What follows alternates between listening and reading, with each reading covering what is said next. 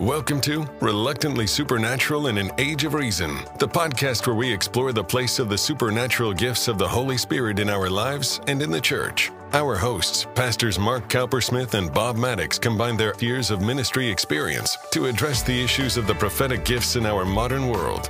Join us as they interview their guests from a wide variety of spiritual leadership backgrounds, as they share their insights on the place of the supernatural in the church and the world. And now, our hosts, Mark Cowpersmith and Bob Maddox. Hello, everybody. Welcome again to Reluctantly Supernatural in an Age of Reason. This is our podcast. I'm here with our co-host, Mark Cowpersmith, and this is part 3 of our interview with Georgian Banov. And he gets very open and frank and transparent in this time. I asked him a question about his marriage. I'd known him for many years, knew his wife, knew about their ministry, but some real tragic things came into their life and shook up the very foundations of their faith. And he shares that in an amazing way. Remember, Georgian, when I'm familiar with kind of the difficulties that happened in your marriage and a lot of outside factors that were affecting all of us at that time. And yet I remember when we moved to San Diego and you came down to our congregation and you were on the other side of that. And Winnie had experienced a life-changing encounter with God that just transformed her. And I think that also kind of launched you together, the two of you, into a whole new realm of ministry. Is that not so? Maybe share a little bit of what happened. Well, we went through, as Bob said, difficult experiences. Sometimes ministry doesn't treat you as important as the ministry itself. So one of those things that my wife really got discouraged and I couldn't help her, although I understood her. And she totally abandoned, not so much God himself, but the Christianity. And she found a secular job, Nordstrom's, and new friends and secular friends. And so it was very, very difficult. And somehow, and a pastor friend of mine from Florida, actually, he confronted me with that and says, listen, are you willing to spend 30 minutes in prayer for your marriage? Would you give a marriage 1 month? And I'm saying it from the Lord. Would you do that? And I'm going, I know it doesn't work, but just out of respect for your good friend and God, I guess, and I'll try it. Well, after 3 days praying for your marriage, 30 minutes is like 30 hours or something. It's like cotton mouth. I just don't know what to say. It's not working. And the Lord spoke to him and says, stop praying for your marriage. Say, just pray, just pray in the Spirit, Holy Spirit, pray. So I'm praying in tongues and praying in the Spirit. And before you know it, he forgot this whole thing. And what's happening to me, guys, is I stopped praying. I stopped communicating. Of course, my marriage was in trouble, but I realized that I had forgotten my glory times, and at night I'd be till midnight spending the Lord. It was the best thing for me, but I have gone cold and I have gone prayerless and not connected to the Lord. So all of a sudden I began to get restored to the Lord personally, and the joy of the Lord came and flooded me, and I was fine, and the Lord used, John Dawson. You guys know John for the environment. Yes. He came to the church that she was going now and then, very seldom, but because of him, we knew him. She went to that little church, and he gave a prophetic word that God's going to restore her art. She was an artist, and of course, along with everything, art went away and stuff, and she felt discouraged, and her hands were burning. And she goes, God, don't tease me. If this is really from you, give me 3 jobs, art jobs paid. She made it totally difficult. Impossible for God to do. 3 paid jobs. You haven't done a thing for 10 years. Now you want 3 jobs paid for art. But guess what? Within a couple, 3 weeks, she and a friend of ours got invited to do the art set for 2 videos for Billy Graham. And the stuff was shown to hundreds of millions of people. Is like an amazing thing that happened. And then Microsoft hired them to do And so all three jobs were paid, and they did art. She did art, and that kind of blew her away. And God still loved me, I guess, and she started doing art. And by the end of the year, I supported her. The Lord says, it's not what you want. You want her to be spiritually revived and all that, but this is a revival, a different story, but support it, She'll go to church with you. Don't worry, but just bless this whole thing. And through the art, my wife got really resurrected. And by the end of that year, we connected and we went through these revival meetings, and that she was touched massively. I mean, the Lord just did it. And so anyways, we were just divorced. We didn't file the paper, but and so now we are 20, 30 years almost later, 27 years later, we're still in love. I mean, the Lord restored us in a huge way, and strengthened me, because I was limping alone with just me. But my wife has a real teaching anointing and real strong. She's very disciplined in many ways. And she made me complete. I did not consider her to be any real helper for the ministry. She was just like my wife. But boy, she is like powerhouse. And I discovered all that.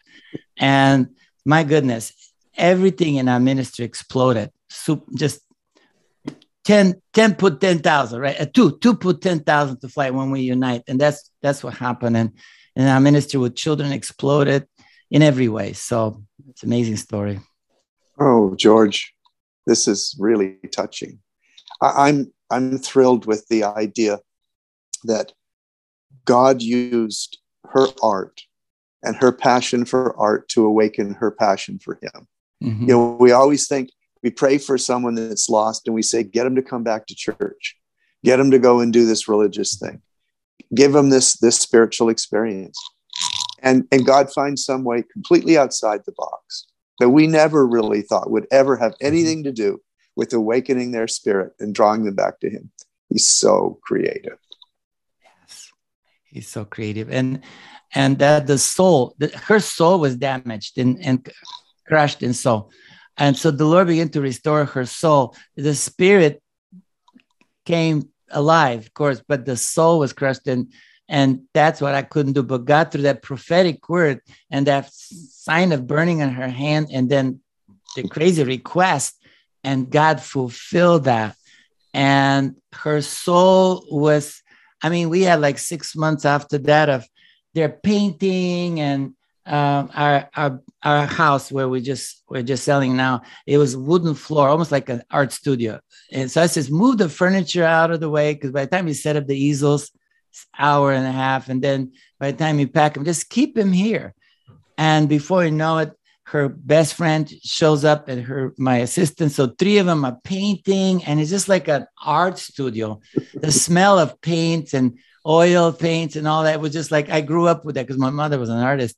I was like that. And that atmosphere just opened her up, and I supported it because I understand art, I understand that nature and the Lord. And then we went to a revival meetings where the presence of God was so thick, and she just started weeping uncontrollably. I never seen her weeping years. And in fact, she had a normal mascara, if you know what I mean. It's like, so it's like running, two-way. Like, she's a very neat lady, Norma, but she was a mess. 3-way highway, 2-way highway.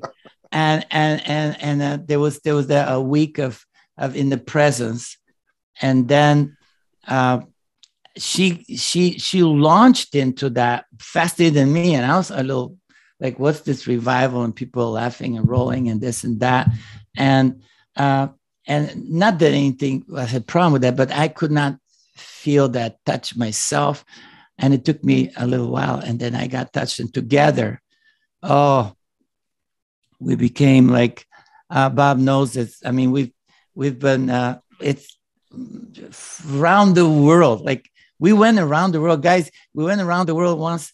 It took 24 days. We went in every time zone that there's airport, and we would land and we worship with a group of 50 people showed up. I couldn't even believe this. It's like people wanted to do this.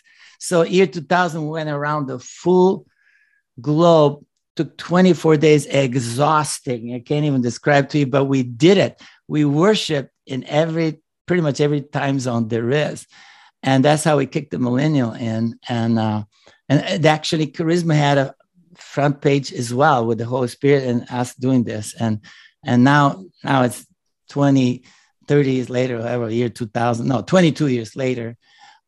We are, I don't know, I think we're transitioning to something new. And this whole pandemic thing, it made us close our schools. We had like three locations, New York, Harrisburg, and opening DC schools, and all that shut down. But then through the technology, thank God, we have thousands of students now globally from everywhere, and it's just an amazing new beginning, and something new is happening, and I'm excited. I don't feel old. I feel like Abraham. Get going. The best is yet to come. Well, Bob, I'm really encouraged by what Georgian had to say. And this sounds really cynical, but I'm encouraged by the difficulties he encountered in his life. Because in the second podcast, we heard about what is pretty phenomenal Holy Spirit experience. Basically, an almost Pauline encounter with God. And it's easy for us to hear a story like that and think, wow, now this guy's arrived and everything's good. And he's just going to go on like the Apostle Paul. And we think of all these glory moments. And the Apostle Paul's life wasn't filled with glory moments. He really paid the price. And we pick up this story with Georgian and the difficulties in his marriage. His wife has a very bad church experience. And who hasn't had one of those? And sadly, they tend to really destroy our faith in many ways. And a rebuilding process with God has to happen. And I find her rebuilding process absolutely fascinating. And it just causes me to love God all that much more. He found the one thing in her empty life that she had a shred of passion for, and that was her art. Yeah. A prophet picks her out in a meeting and says, God's going to restore your art. And her hope is awakened. Just a little glimmer of hope is awakened. And then she prays, she throws the fleece down on the ground, and I love it. Okay, God, if this is really you, 3 paying jobs. For an unemployed, hasn't picked her up her art for how many years, whatever. Give me 3 paying gigs. Bang, bang, bang, 3 paying gigs. And I love the idea that God will take that one part of our life that we have some hope and passion for, and he uses that to bring us to life. And as we come to life, he then comes in as to restore our passion for him. I just think he's so phenomenally creative in the unique ways he brings people to life. And then it goes on, he turned their house into an art studio. I love that. It's like, whatever it takes to bring my wife to life, she's happy. She's coming alive. She's waking up again. And so he just, smell of oil, whatever, smell of paint, whatever, let's get after it. And he sells out for that. And I think that's just wonderful. And then the neat thing is they start to go to these Holy Spirit meetings, and she gets touched. She's weeping and she's entering in, and he's the big minister. He's the guy, and he's not getting touched at all. And he realizes, I need my relationship with God restored like my wife's been restored. And that brings him into a return to the fullness of the Holy Spirit, which then animates all of their ministry. And I thought it was really interesting. They went around the world in 24 days, worshiped in every time zone. And I know people that would make fun of that. They'd say, okay, so you spent all this money on airplanes, and you went into an airport and you found 50 people and you worshiped in every time zone around the world. So what? What difference did it make? Well, it made a difference. It made a difference in his ministry. It catapulted them on to the next thing God wanted them to do. And now it's a ministry that touches the world. What I love is that it speaks to all of us, no matter how devastated we might be. God can start from right there and rekindle something in our hearts and just launch us into a whole new era of effectiveness for God. And remember, he said it really started with him praying and for his wife, and he started getting revived, and then that's what opened the door. So we want to encourage you. Yeah, we want to encourage you. Yeah. If this is resonating with you, we want to encourage you to continue to listen to these podcasts, because we've got other interviews coming up, more of this interview actually with George, and in the next 2 or 3 of these. So be sure to watch them. Yeah, they're really fantastic. And we're going to ask a favor of you, if you don't mind. Recommend, would you, this podcast to your friends? Because more people need to hear this. They need to hear these real life stories of God's power. And they're encouraging. So subscribe to the site. It's easy to do. Recommend it to your friends. And let's see more people enjoying these amazing stories of what God has to do in the world. See you soon. You've been listening to the Reluctantly Supernatural podcast with your hosts, Mark Cowpersmith and Bob Maddox. Be sure to check out our website at www.reluctantlysupernatural.com or visit our YouTube channel, Reluctantly Supernatural, for more videos and podcasts. To get a copy of our book, Reluctantly Supernatural in an Age of Reason, you can purchase it at Amazon.com or order it directly from us at our website, www.reluctantlysupernatural.com.